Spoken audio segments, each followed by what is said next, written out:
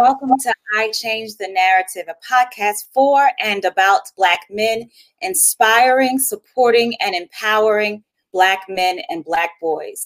Before we start the conversation, I want to ask our guests to briefly tell us about yourself and the work that you're involved in that lends itself to this topic or the lived experience.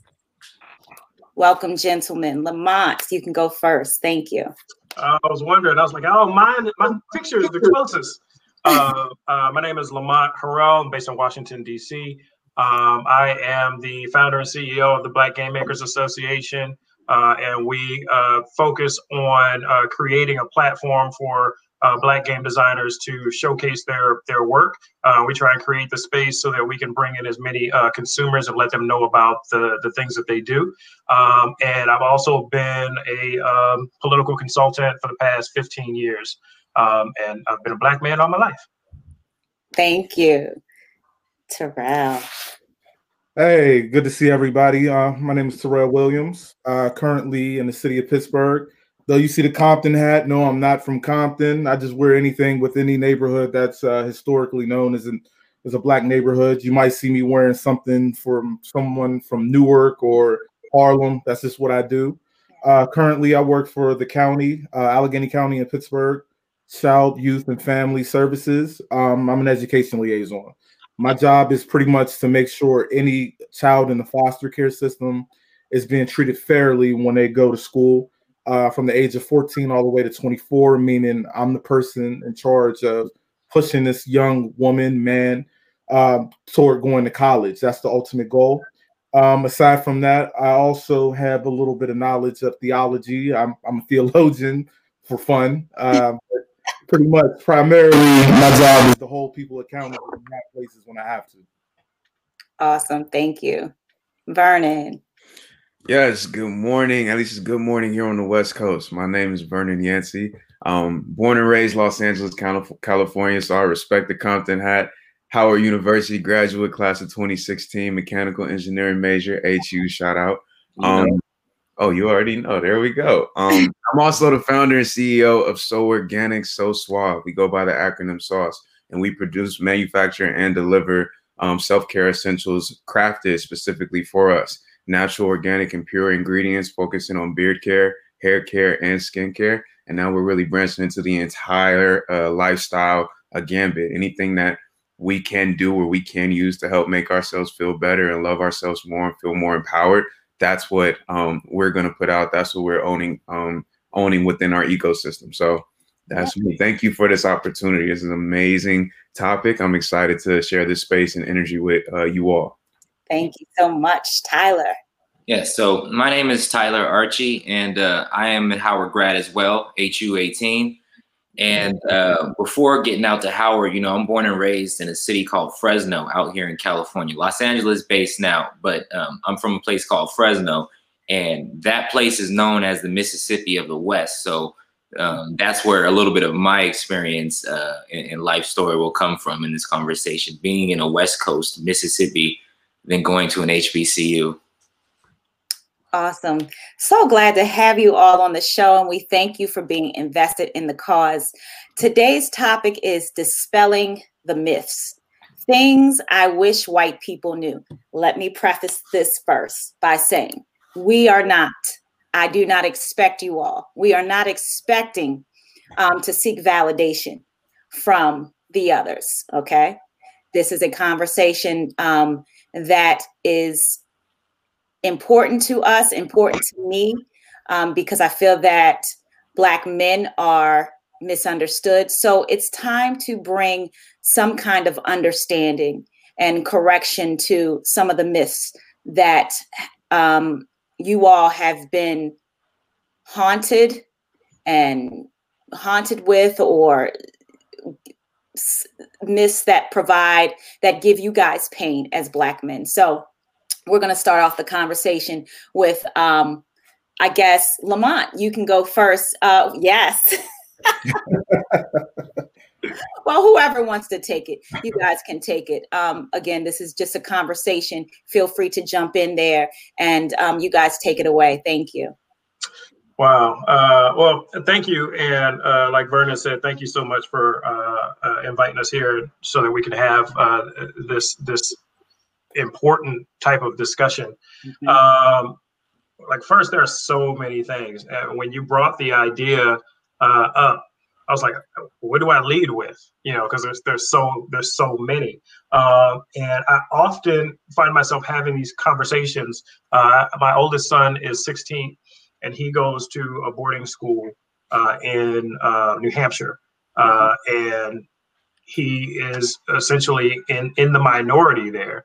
And this is new coming from somebody, I don't want to say new, but new, recent in terms of being a Howard graduate and knowing that experience of being around Black intellectuals from all walks of life, all around the world, and having to have him tell me his experience, and we're having those questions. So I've been wrestling with a lot of these topics recently.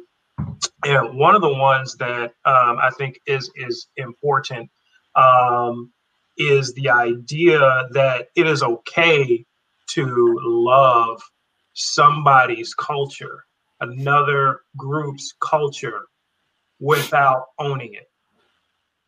I think that there is this strange history of acquiring other people's cultures. And I think that, here in America, we're supposed to be a melting pot, where all these cultures are represented. But it's usually in a way where the people who come from that culture are usually looked down upon when they're expressing it, or they're held back in life, whether that's in politics and business and education. But when our white counterparts embrace it, then not only is it cool and acceptable, but it also becomes they can monetize it, and it's everything from food to music to anything.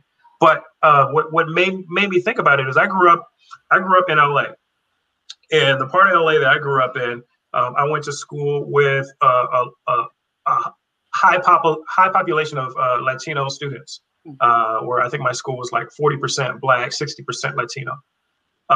So I grew up around a lot of people from Mexico, Guatemala.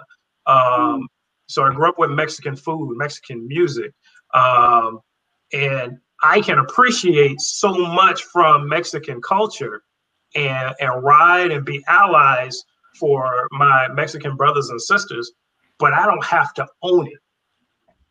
And I can recognize that I'm a Black man, I'm a Black American, and I can own all of those things, but I don't have to own their culture.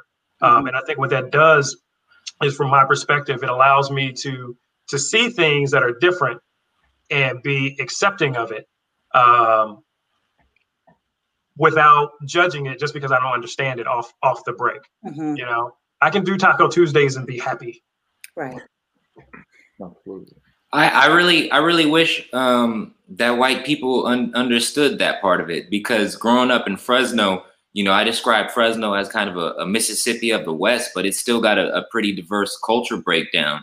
And, growing up, I had plenty of Latino friends, Mexican friends, people that, came, illegally, that immigrated, that didn't even have green cards. I had friends from other countries, from like South Korea. And it seemed like all my friends of color, they all understood, what's understood doesn't have to be spoken. They knew, we participate in these other cultures, or we see bits and pieces of them, but we don't have to own it. We don't have to take it, dominate it, or gentrify it. But for some reason, I could never make heads or tails of why my white counterparts, whenever they would participate in foreign culture, there was always a feeling that they were gentrifying it, or that they were taking it, for some type of selfish gain. And I could never make heads or tails of that. So I completely agree with your first point. That's something strongly I wish they knew how to do, is just participate within a culture without taking it, acquiring it, trying to monetize it. The way that Black fashion and Black hairstyles have been gentrified in the last couple of years, have been, really offensive. That we've had a whole fight in the professional world in the last couple of years of trying to make locks, finally legally allowed to be protected. While, we have people facing scrutiny for wearing locks. We have white counterparts going in with similar styles being praised, while we literally have Black people losing their jobs just for going into work with their hair locked up. So I really wish they knew how to just participate in culture without having to come in and acquire it and dominate it and monetize it. Just participate. Mm-hmm. You want to know the strangest thing? You just made me think about. I don't know if you've ever lived this particular instance. I've watched white people come into my culture and utilize it when they're in the minority. Meaning high school, somewhere around 9th grade, they start listening to some Tupac, some Nas, and then we allow them to the barbecue.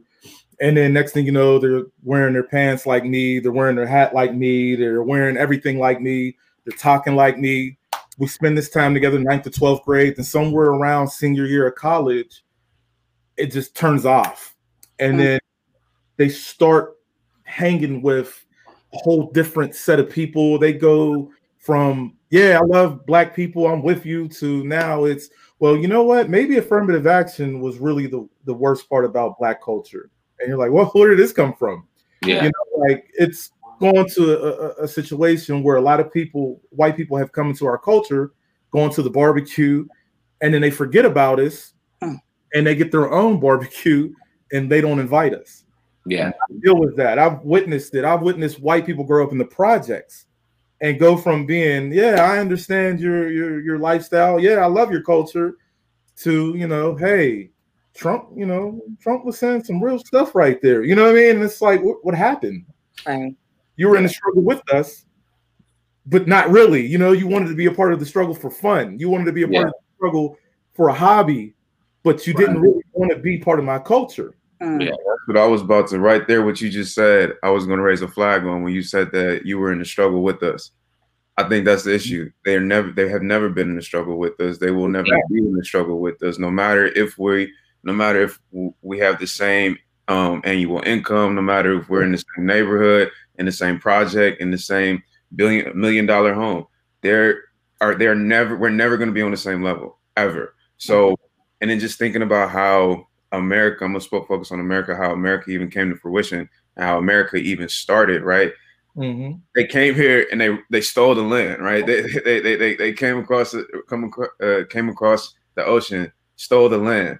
They robbed the Native Americans, indigenous people of their culture. Mm-hmm. Then they came to Africa, they went to the Caribbean, and then they stole us.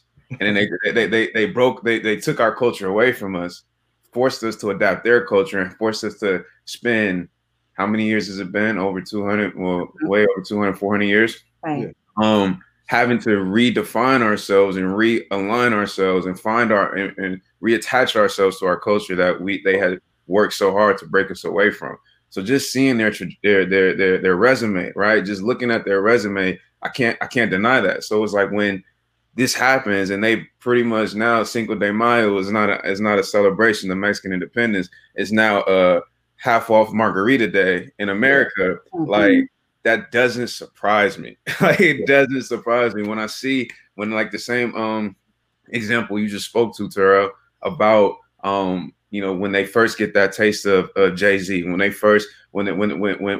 someone first listens to that first Nipsey Hussle song, and it's just like, oh, I like this. But then after further experiences, they realize like, oh, something else happens. And like, wait a second, they're not, I can enjoy it. I can taste it, but that's not something that I want to actually like, I want to just enjoy it for fun. I don't want to fully align myself to that. And that's when they start to break off into another narrative. I think one thing that I am very careful of myself is generalizing white people as well and using that broad term. Because I know a lot of Caucasian, European, Spanish, Jewish individuals that see the culture and respect it and purposely like make moves not to monetize off it. But the larger population, the greater population, is definitely always looking for an advantageous step advantageous gain whenever they come in contact with something that they see other people love.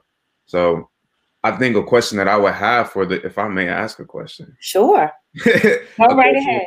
The question I may ask, and kind of like now you got me thinking throughout what you said, is like, how much of our culture do we, specifically looking at Black people, how much of our culture do we make available for white people to grab and take? And how much of it do we lock up and do we keep just for us and cherish and honor just for us?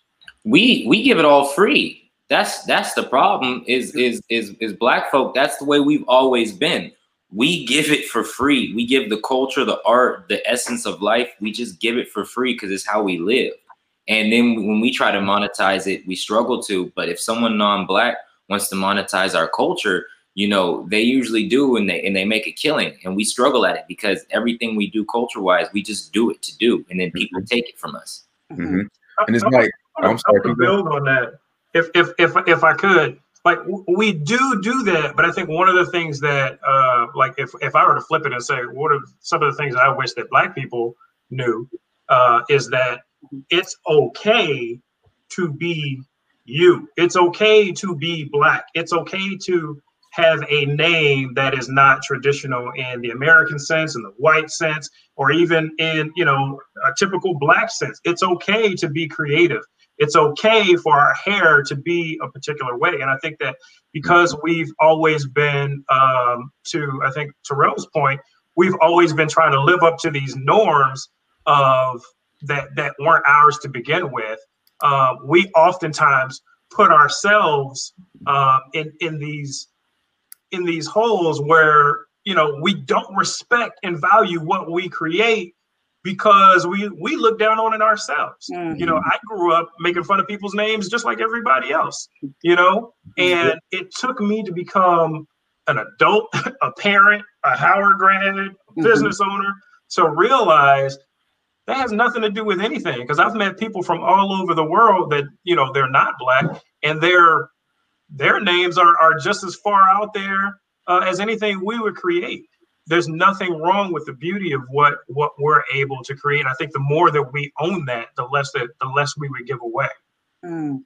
But again, that goes back to the mindset of 400 years ago, when they broke us down to want to adapt to them and want to be like them and want to idolize and shoot our goals to be like them. So when we express our creativity, when passing down identities to our children, and it doesn't it doesn't look similar to what we have seen be put forth by them, then it takes us a second to realize it, and it takes us a second to embrace it and acknowledge that as our individuality and what makes us unique and what makes us special.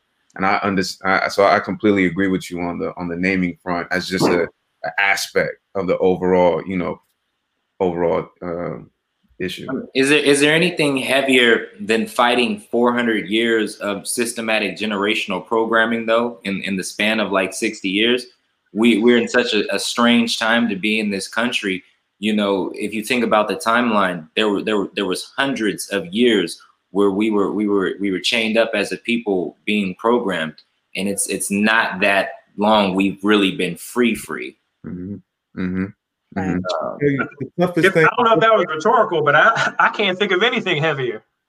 Right. It was kind of rhetorical, but just saying like that's what I think that, you know, for white people, sometimes we can come to it and realize the timeline that it wasn't that long ago. You know, if we think about it, our grandmas, you know, great grandma, someone that she knew in her lifetime as a little girl was a slave. That's how, you know, close but not that far back slavery goes. And I think for a lot of white people, this is another what I wish they knew.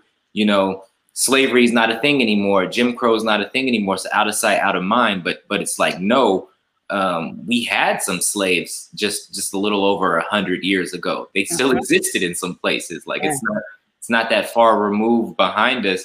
And a lot of the issues we face today are still lingering because of systematic slavery programming that, you know, is beaten into our DNA almost. And we got to go through, you know, decades of therapy and family therapy to kind of like wash out.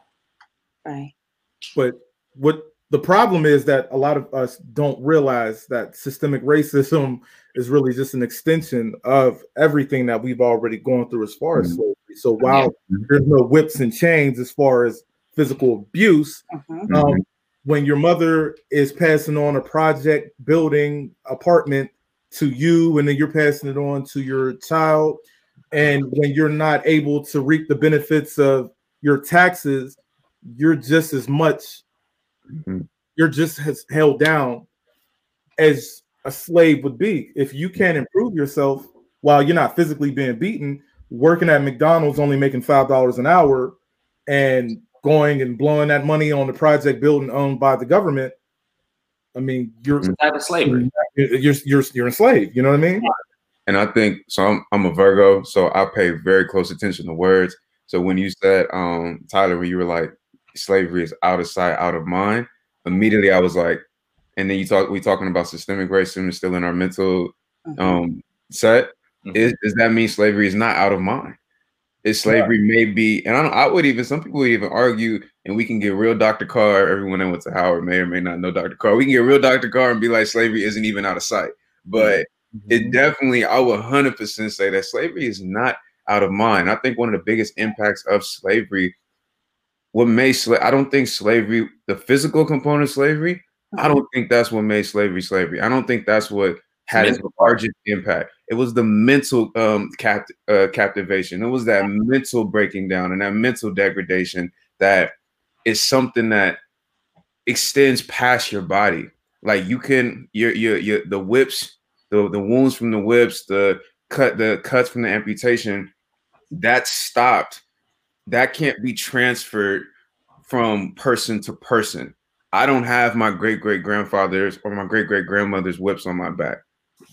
Physically, mentally, though, I still have remnants of that mindset still in me. I still have remnants of that. My DNA still have, like I think Terrell said it.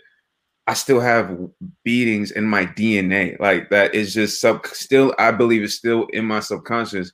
And I think, look, to me, I think that will forever get passed down through us because that's an experience that has such a large impact on our overall makeup, from the mentally, emotionally, spiritually, physically, our entire makeup, I feel, has been impacted by that experience that our ancestors went through. So just thinking of that mindset of slavery is definitely, and that's one thing I look at today, is like, it's still in mind and it's still being practiced. The whole project mentality, I feel like that's an aspect of slavery. Like, and then go ahead, Lamont. If I can, like, I'm hearing you, and what I'm hearing simultaneously, because my wife and I talk about this all the time, right? You know, it's been proven that the trauma of slavery shows up in our DNA. Slavery did not just impact the descendant of enslaved Africans; it also impacted the white people who got to benefit from slavery. So just like that's something that's with us, the benefit of it and the trauma of it are things that reside within them. And I think that I mean, you can tell me I'm wrong in this, but I think we've seen that play out in these political elections, because you can't have a candidate such as President Trump and not think about how popular he is in the South, how proud people are to wave those Confederate flags, how emboldened and emblazoned these folks were to come out and riot and rally and say, we're taking this country back to where, right? They've gone to a place in their psyche, in their spirit, in their DNA, and say that's the place that we want to return to. And while we have a number of white Americans who don't feel that way, one of the things that I wish they knew is that slavery is not over in the minds of people, and there are people in this country who still feel that way. You know, when the Civil War ended, those people they weren't put in jail or anything like that. You know, they were home. Right, they went home, and they got money to replace their property, right? And then they went up and raised kids with the same mentality that they had, and they raised their kids with the same mentality. And now here we are, still dealing with the effects of the mind. Slavery still exists in the minds of both white people and Black people, and I think that's something that white Americans need to come to terms with. So what's the solution as far as Black men are concerned with not getting over, but coming from out of that slavery mentality? Well, if I could say, one situation, number one, the biggest thing that holds us back, in my opinion, it's when we're convalescent to what this modern day racism looks like. Meaning, there's a select group of Black people that'll just overlook anything that a white person does and blame the Black person first. I'll call her out, Candace Owens. You have too many Candace Owens in our lifetime. You know what I mean? There's too many people that are willing to really find an excuse for racism. There's too many people love Kanye West. There's too many people like Kanye West that are undereducated that have loud voices. So a lot of times, a lot of racism flies by. It slides by, and you don't have too many people willing to check it because a lot of people are more focused on getting money, or they're more focused on ignoring it, or they're more focused on aligning themselves with racism and trying to make a profit from it. It's a matter of somebody's got to start stepping up a little bit more. I don't know if we have enough loud voices in the struggle in 2020 that'll just flat out call it out. And you got to say something, and we don't have enough people willing to. No, let me take that back, because that's really under-evaluating people. We don't have enough loud voices in high places willing to say something. Centralized high voices. There you go. Because even after one or two stragglers might say something, then you have somebody calling them out because they didn't call something else out. I had this conversation with a young lady in Pittsburgh, Pennsylvania. I told her, I was like, look, I love you. Your spirit is strictly into activism. I love you, but you don't know anything about governing. So you get mad at the person that knows about governing because they're not good at being an activist. Instead of saying, yo, I'm an activist, you govern, let's work it out. So there's too many little mini pockets that are kind of breaking each other down. Then you got the person getting money saying, well, I want to focus on getting my money so I can build my own, like Black Wall Street. I don't care about the protester. I don't care about the activist. I don't care about the governing.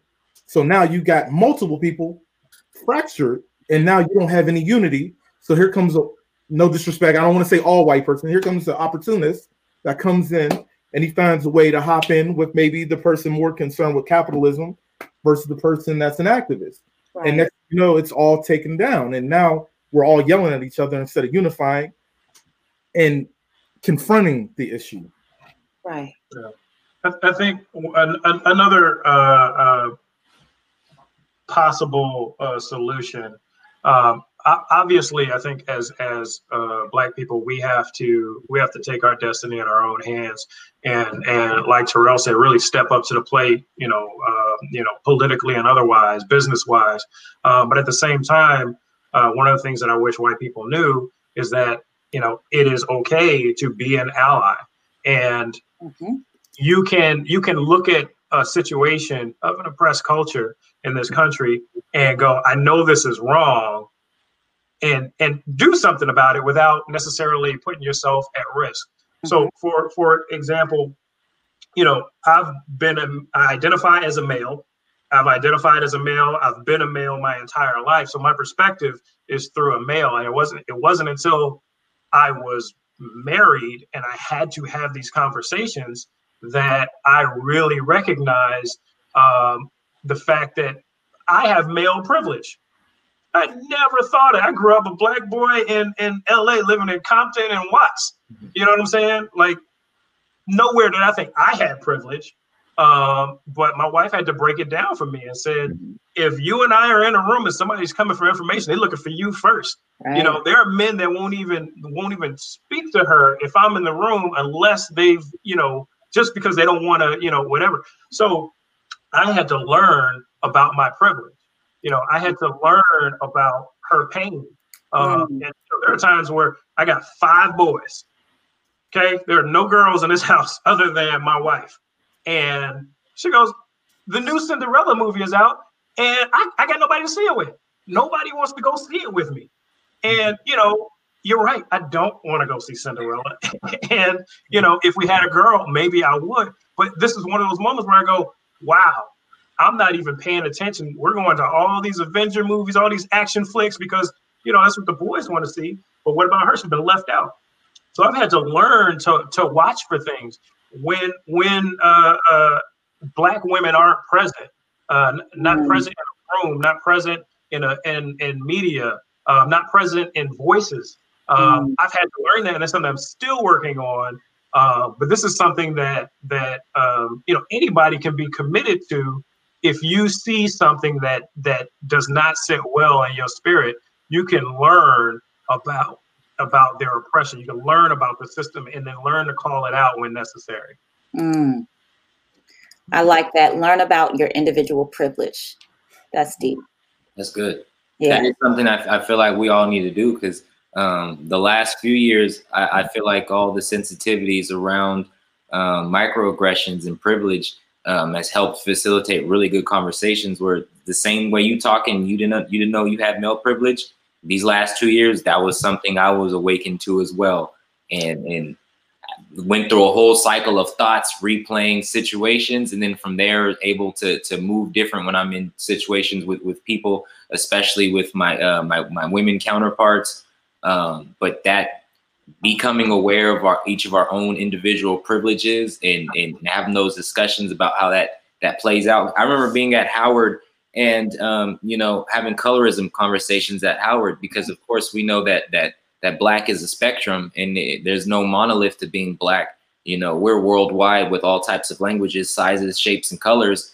And I remember talking with some friends in some art history courses and saying, there was one particular student who was always loud and opinionated and going over her time speaking, and no one would stop her. And it just so happened that she was fair skinned. And so they tried to accuse her of a certain type of privilege that sparked one of these sorts of conversations, that there was a lot of people engaged that had no idea about that type of male privilege in a classroom, or even the male privilege that comes when a colorism talk, when it's a chocolate Black man, speaking to a fair skinned Black woman. There's all types of dynamics, but I feel like offering another solution for kind of getting out of that slavery mindset is the fact that since it isn't a physical thing anymore, it means it's all within the mind. And lately, there's been a lot of emphasis on meditations, clearing your mind, learning, expanding. And I feel like we can't depend on a Harriet savior to come and rescue the individual. People have to wake up to 2020 and 2021 that there's an abundance of material to help you, and there's community that's already tapped into the material, going through it, that knows it, that can pull you along with them. But it's a choice in the mind to pivot and turn and just go a different direction.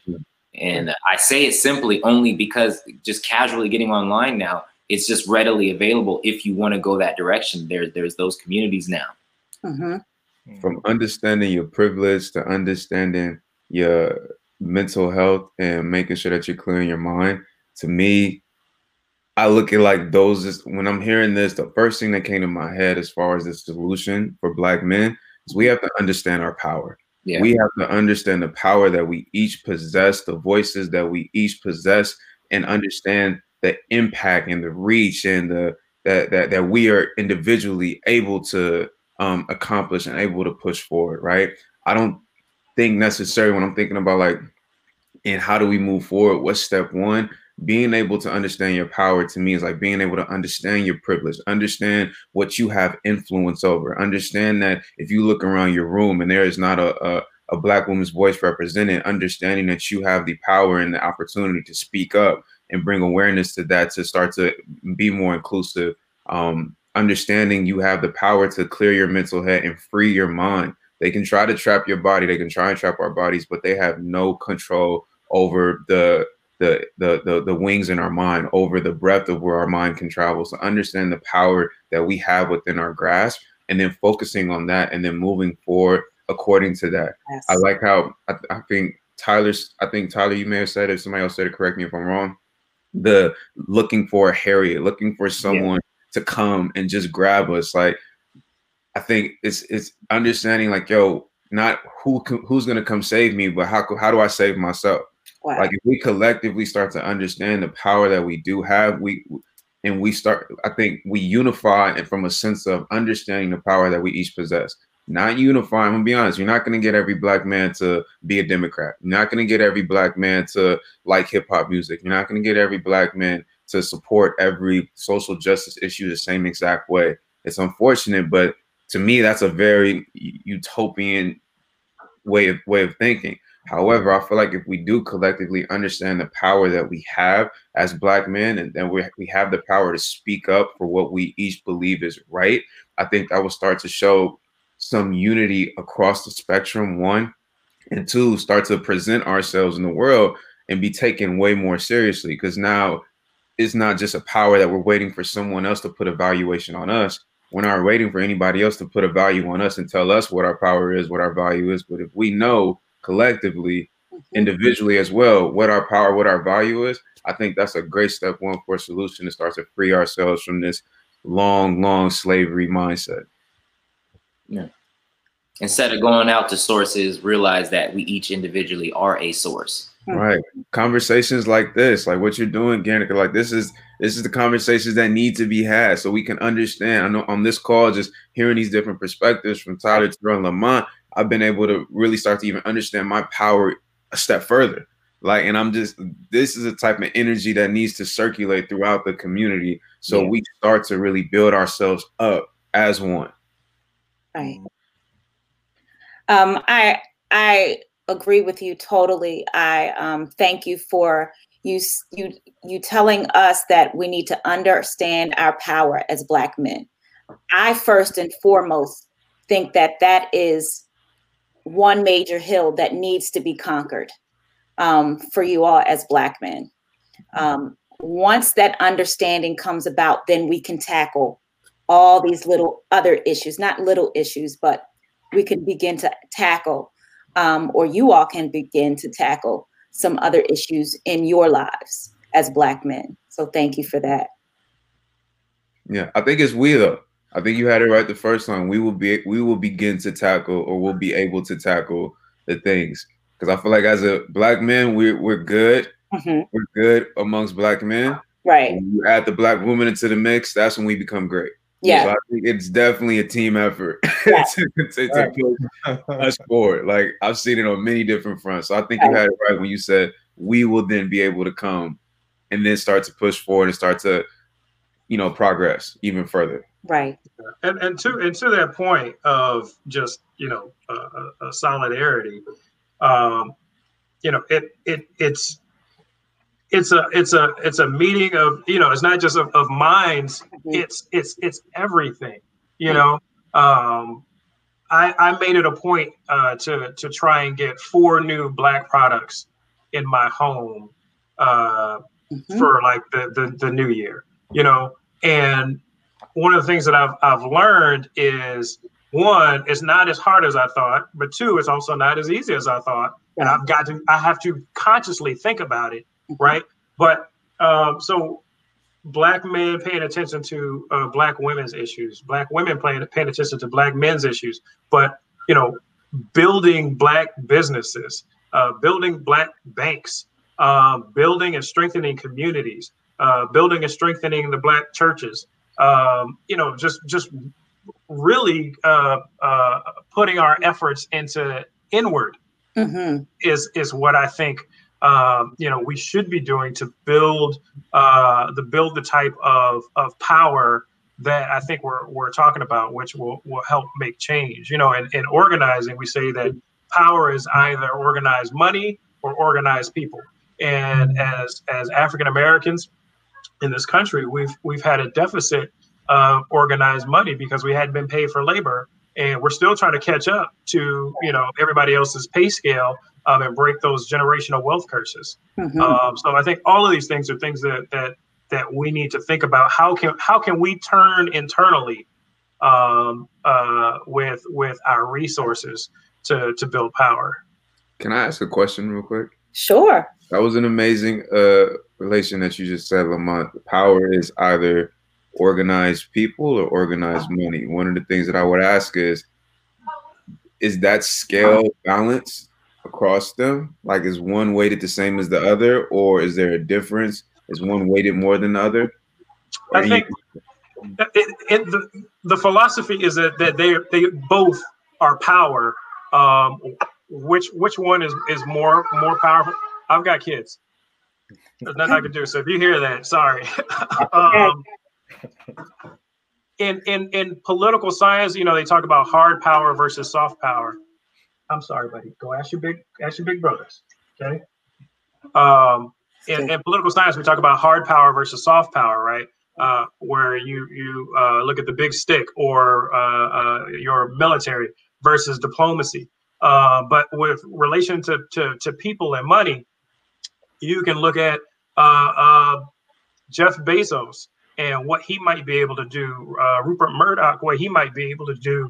But when you look at the civil rights movement and you put, you know, people out in the streets and how they strategically put kids on camera being attacked by police officers, you know, and how that influenced other people, you know, they were able to do great things with that. So I would venture to say that they're even, except that I think that with people, it takes a lot more to organize them. Mm-hmm. Mm-hmm. Okay. Anyone else with things they wish white people knew?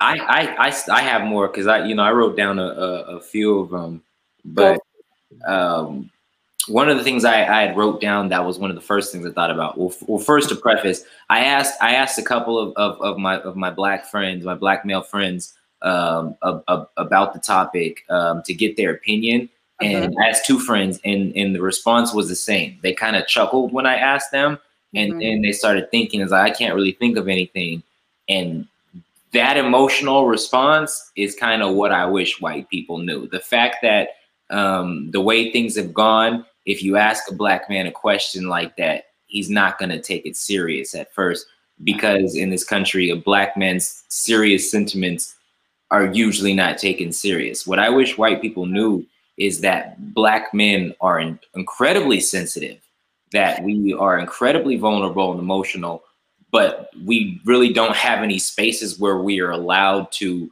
express it, where we can get it out healthily. And, you know, we have this new term, microaggressions, to finally put on what happens to a lot of us in professional and social spaces. You know, the little things that, you know, our white counterparts sometimes will do, thinking humorous, coming to us, speaking in Ebonics or with some street terminology, you know, and we're bothered by it. But, you know, it's not like they did something super overtly offensive, so we have to let it slide. But it's always little ticky-tack things like that are these small repetitive hits in our self-esteem and our ego that kind of weigh us down. I wish they knew how much black men we keep together for the greater good for everybody else around us.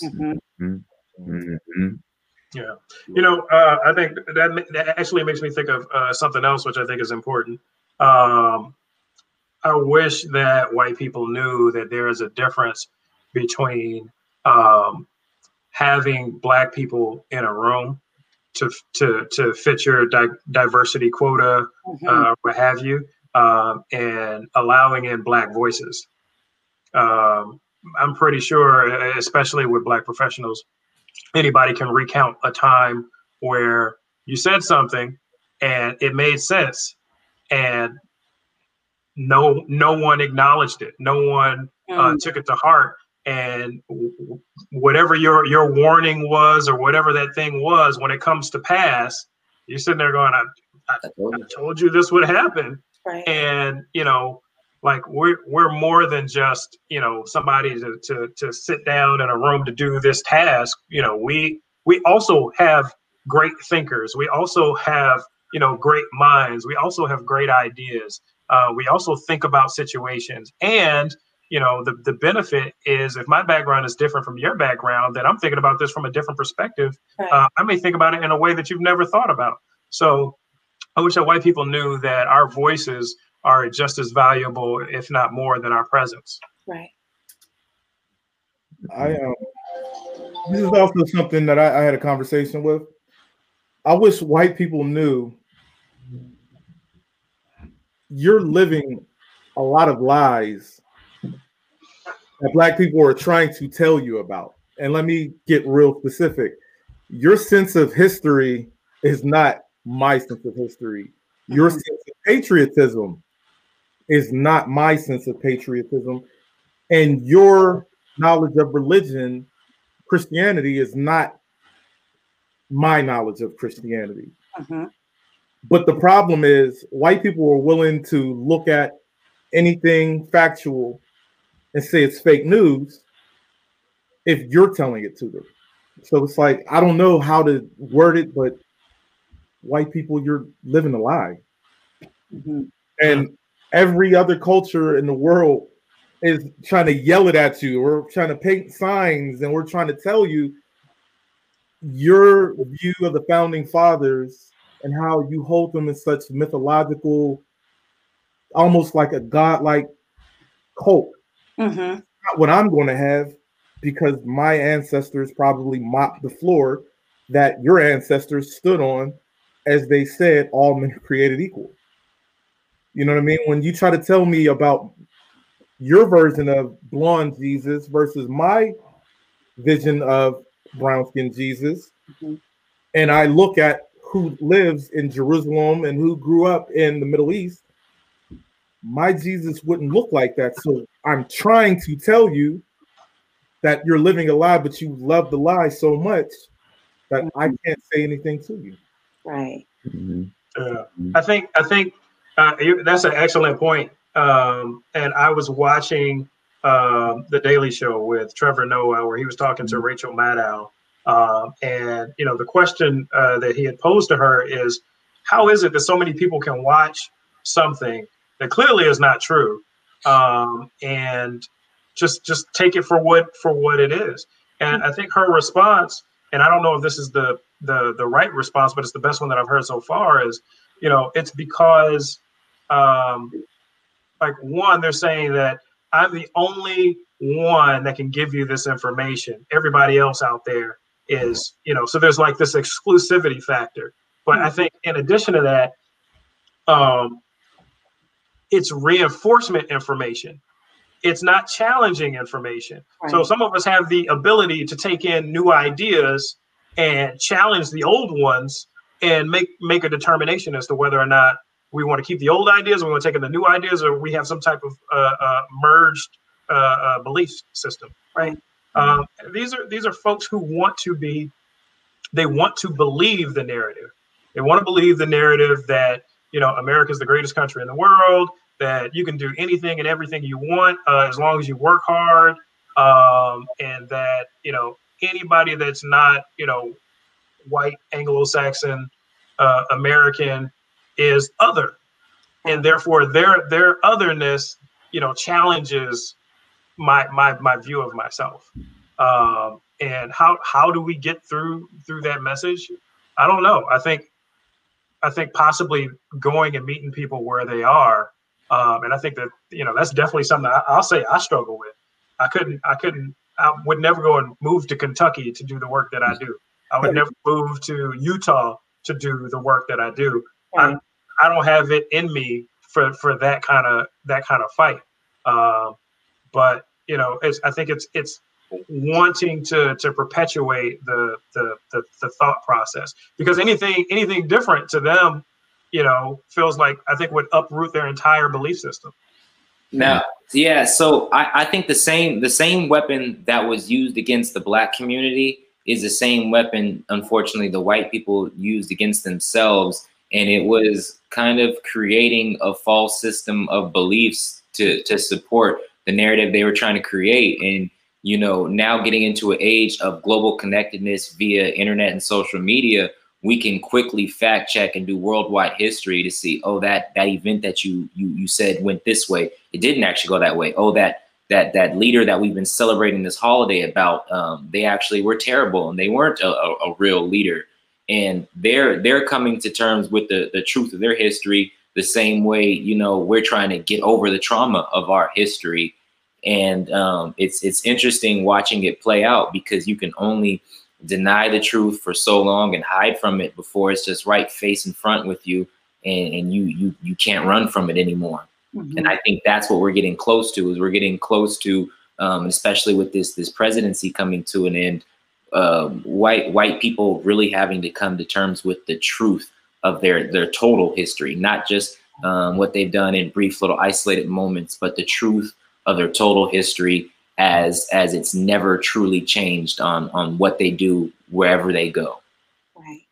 Lamont, I'm sorry, I don't mean to interrupt you, Vernon. Lamont made me remember something. I think in psychology, they use the term system 1 and system 2 thinkers. System 1 thinkers, or that's usually your first instinct is, all right, this is what it is.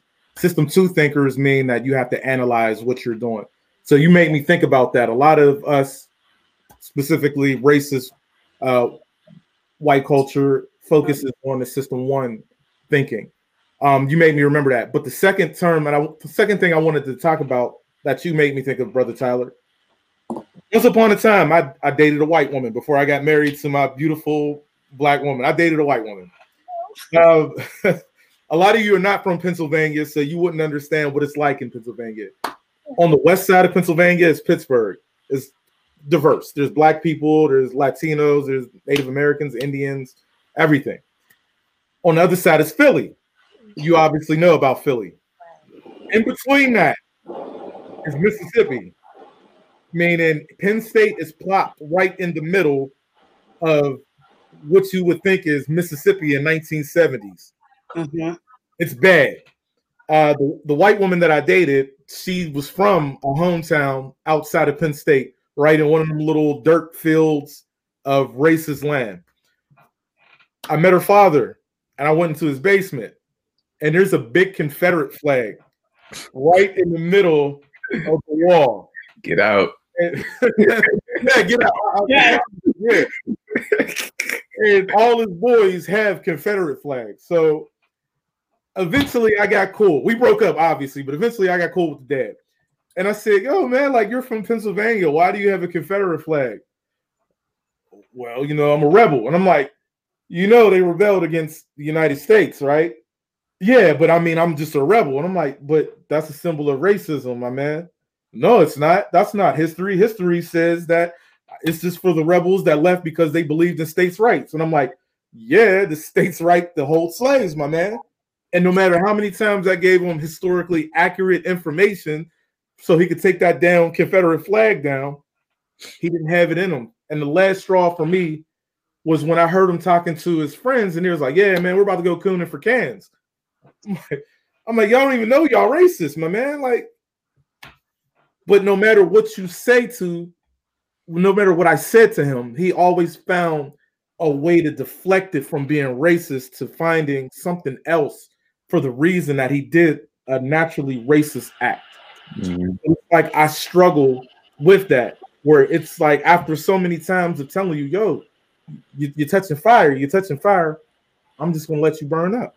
There's such a fear within white people of being outed as a racist, even if it's accidental. And it's like, if it's not you being intentionally, purposely racist, it's okay. It's a learning moment where it's something you didn't know. And that's why I'm kind of showing you in this situation, don't say this or don't do this. But the way they get defensive, like the fear of white people being called racist is like the worst thing. But historically, that's usually what it is you being racist. That's why I'm trying to help you.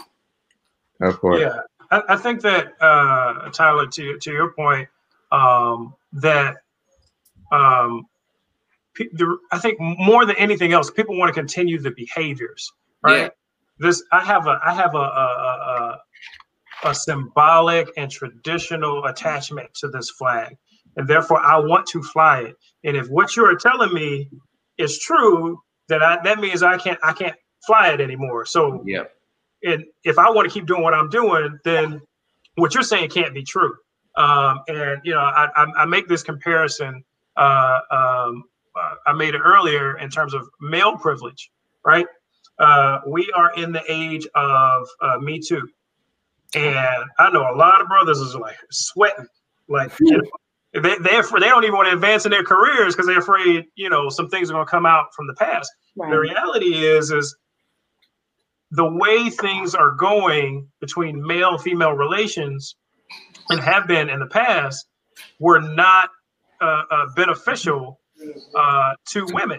They were beneficial to men. So Right. you could pressure a woman, you could use your job, you could do all these different things that now we know you can't do.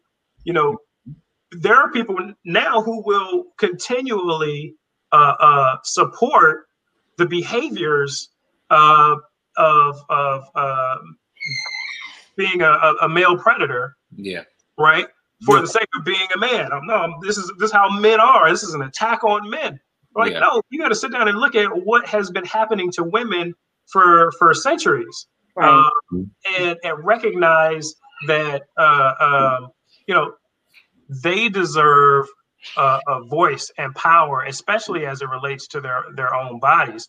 It's a mindset of being attached to an idea, and not wanting to change. So to Tyler's point, yeah, people are concerned about being called a racist, but don't want to change their behaviors because they don't want the tag associated with their behaviors. They want to continue those behaviors. Yeah.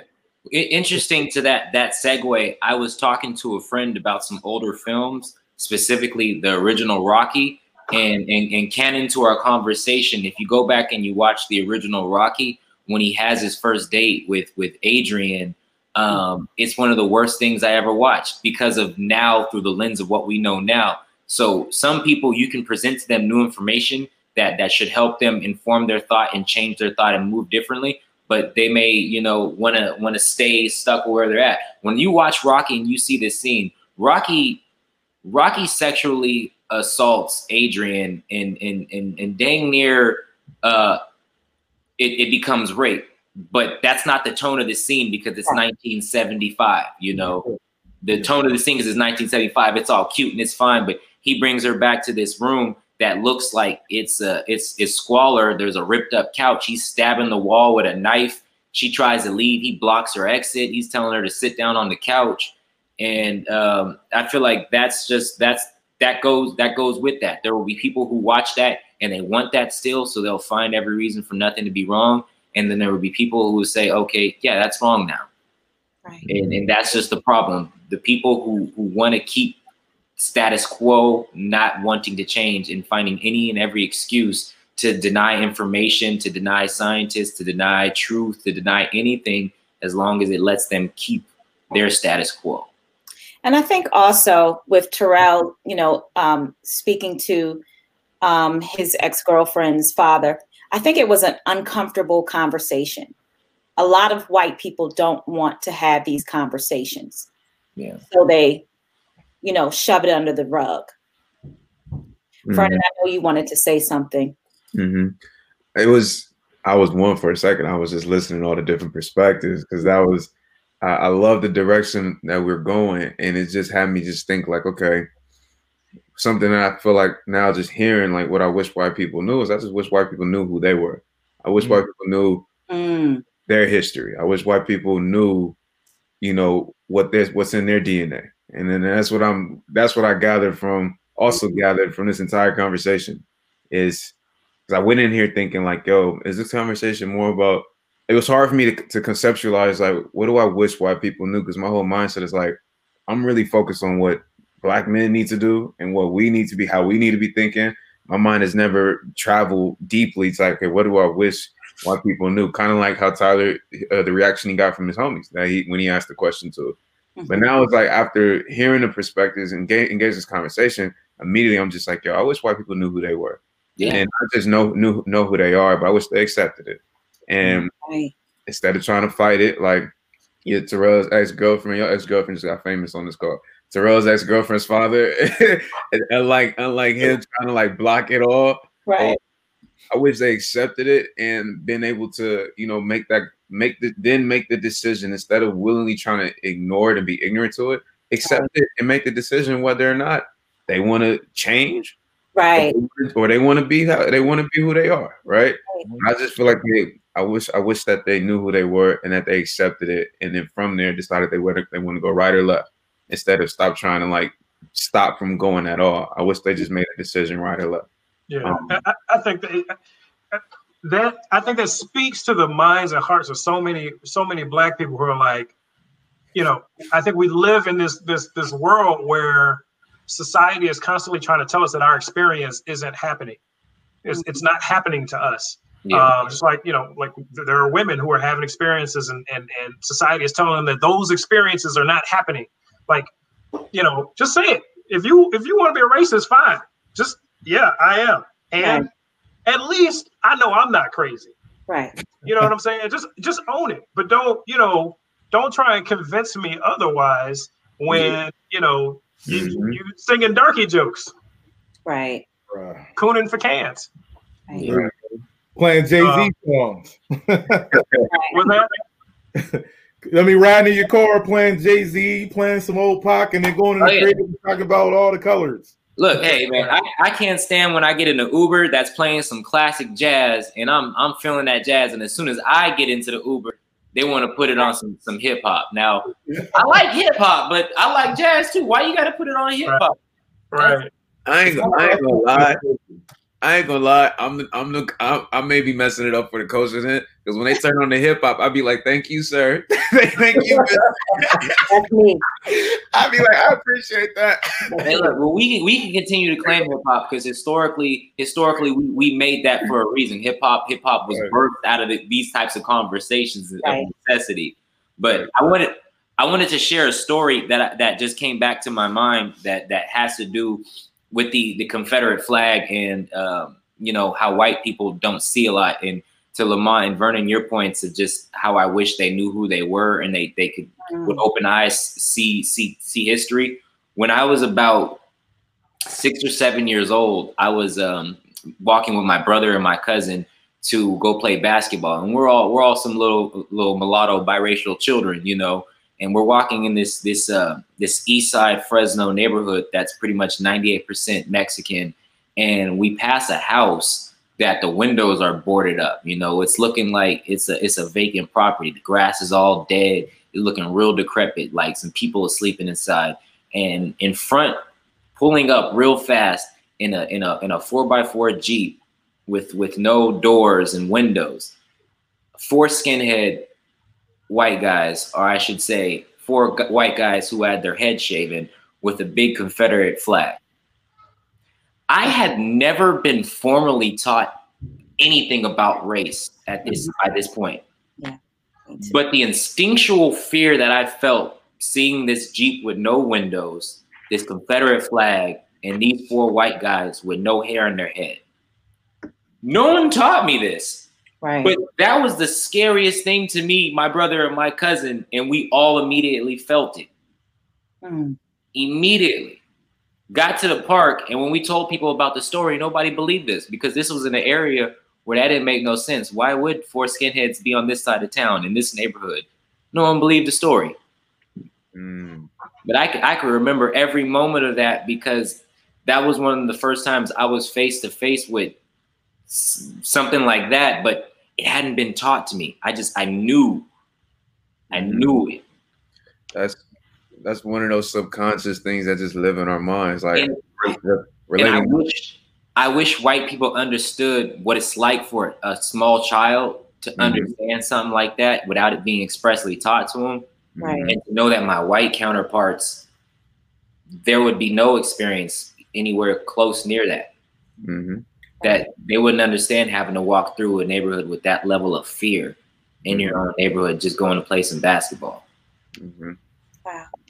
It's like the same feeling when for me, whenever I'm driving or doing anything and I see, at least in LA, that black and white, then I see them lights. The lights could be, I've had instances where the lights are they're nowhere near me. Like, not even, if I see them a mile away, my body immediately tenses up. And I'm it's like it's just you just feel it, and it's like I have nothing. I shouldn't have anything to be worried about, right? I know I'm not doing anything illegal. I'm completely in the right, but it's just that, just the life experiences, things that I've been taught, watching everything on the news, and just I feel like some of it is just subconscious in the DNA. Right. I don't care if it's a black officer, I don't care if it's a white officer, male, female, doesn't matter. If I see that car, if I see that badge, I immediately tense up.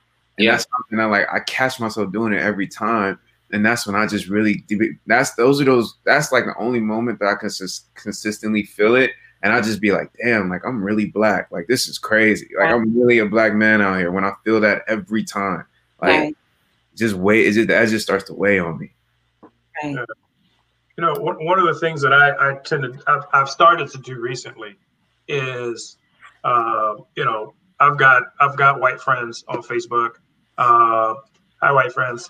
And I know that, you know, they watch the stories and things that I post. And, you know, now you would think I was an activist, the things that I post, but there's just so much in the news. But personally, I try to share these stories, you know, as much as possible. I shared the story of the first time I was ever called a nigger by a white person.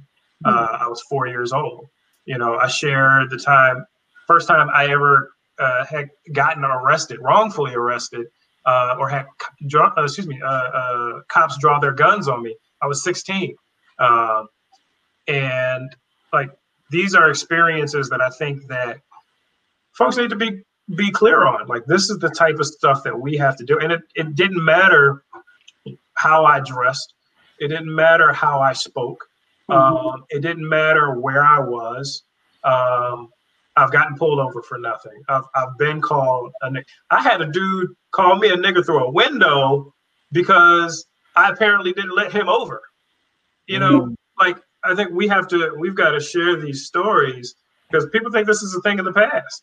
You know, and Vernon, LAPD is, you know, I've had them tail me for miles, just waiting for me to make a mistake. You know, that's harassment. Yes. You know, and people need to be clear that these type of things occur. And I think that we're I don't want to say we're in a good place, but I think we're starting to see more of our stories in the media play out. Right. You know, like when they see us about the Central Park 5. Yeah. Now, one of the things that people say is, oh, well, that happened back then. Well, we literally just had an execution of a young man who the president refused to stay his execution, who didn't even kill anybody, you know, and he was a young man. So I think the more that we share these stories, the more we put these things out there, the more we're actually holding up a mirror to mainstream and or white America. And that is the purpose of having these conversations, even though sometimes they may get tiresome to you all.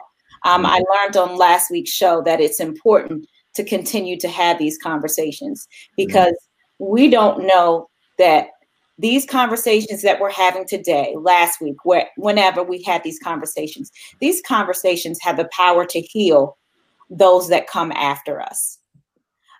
So I hate to do this, but yes, go ahead, Vernon. On a positive, real quick, on a light note, we talked about hip hop quick, so I got to bring it back. Last thing I would say that I wish white people knew is that they can't stop us and they won't stop us. And I love everybody that shared this space with me. I want to make sure, like, on a positive note, they're not going to stop us. And let's keep that in the forefront of our mind. Keep pushing through. Yeah. Anyone else want to say anything? Echo that sentiment. It's amazing, Brother Lamont. Another thing, man, I was this close to going to Howard, and my mother didn't want me to leave the city of Pittsburgh. My big sister is Howard alumni. Okay. I was this close to coming to Howard. This close. I had the paperwork in and everything. Hey, man, there's still time. We got graduate schools. I'm about to finish up my grads in like a month or two. So I'm gonna send you some transfer papers, and we'll see. You gotta join the Bison family. Yeah, I will to. I blame y'all. He does. Gentlemen, thank you so much. That is our time. Can you please let listeners know how they can connect with you if they want to connect with you? We can start with Lamont again. Cool beans. Well, you can check out my website, byblack.games. And if you have any questions, feel free to reach me on either social media, Black Game Makers, or you can email me at info@byblack.games. I don't have anything to plug right now, but if you want to interact with me, I'm a little crazier on Twitter, but forgive me. You can catch me at TERRELREYLEON. That's El Terrell Ray Leon for Lion King. Right. Okay. Vernon. Yeah, so you can find me on Instagram at v.g.yancey. You can also check out Sauce. Again, self-care essentials for us, SOSSD.co. And that's our Instagram handle as well as our website. So definitely you're looking for some stocking stuffers. We got all your natural body care, hair care, beard care that you need. So I came up with all my social media handles before I realized it needed to be streamlined because I'm a creative that way. But I'm a filmmaker and a musician, and you can find me on my Instagram, Malachi the Miracle Child, and you can use the same name to find me on any streaming platform for my music. But that's Malachi, MALACHI, Miracle Child, and yeah. Well, gentlemen, we thank you so much for contributing your thoughts and ideas and for doing your part in changing the narrative. And lastly, for keeping your commitment by being part of the show. That means an awful lot. If you've enjoyed the show, please let us know. We would love to shout you out and post your comments. If you or someone you know is changing the narrative, please contact us at ichangethenarrative@gmail.com. We would love to share your story. Meet us here next Saturday at 1 p.m. Eastern Standard Time. And thank you all for listening.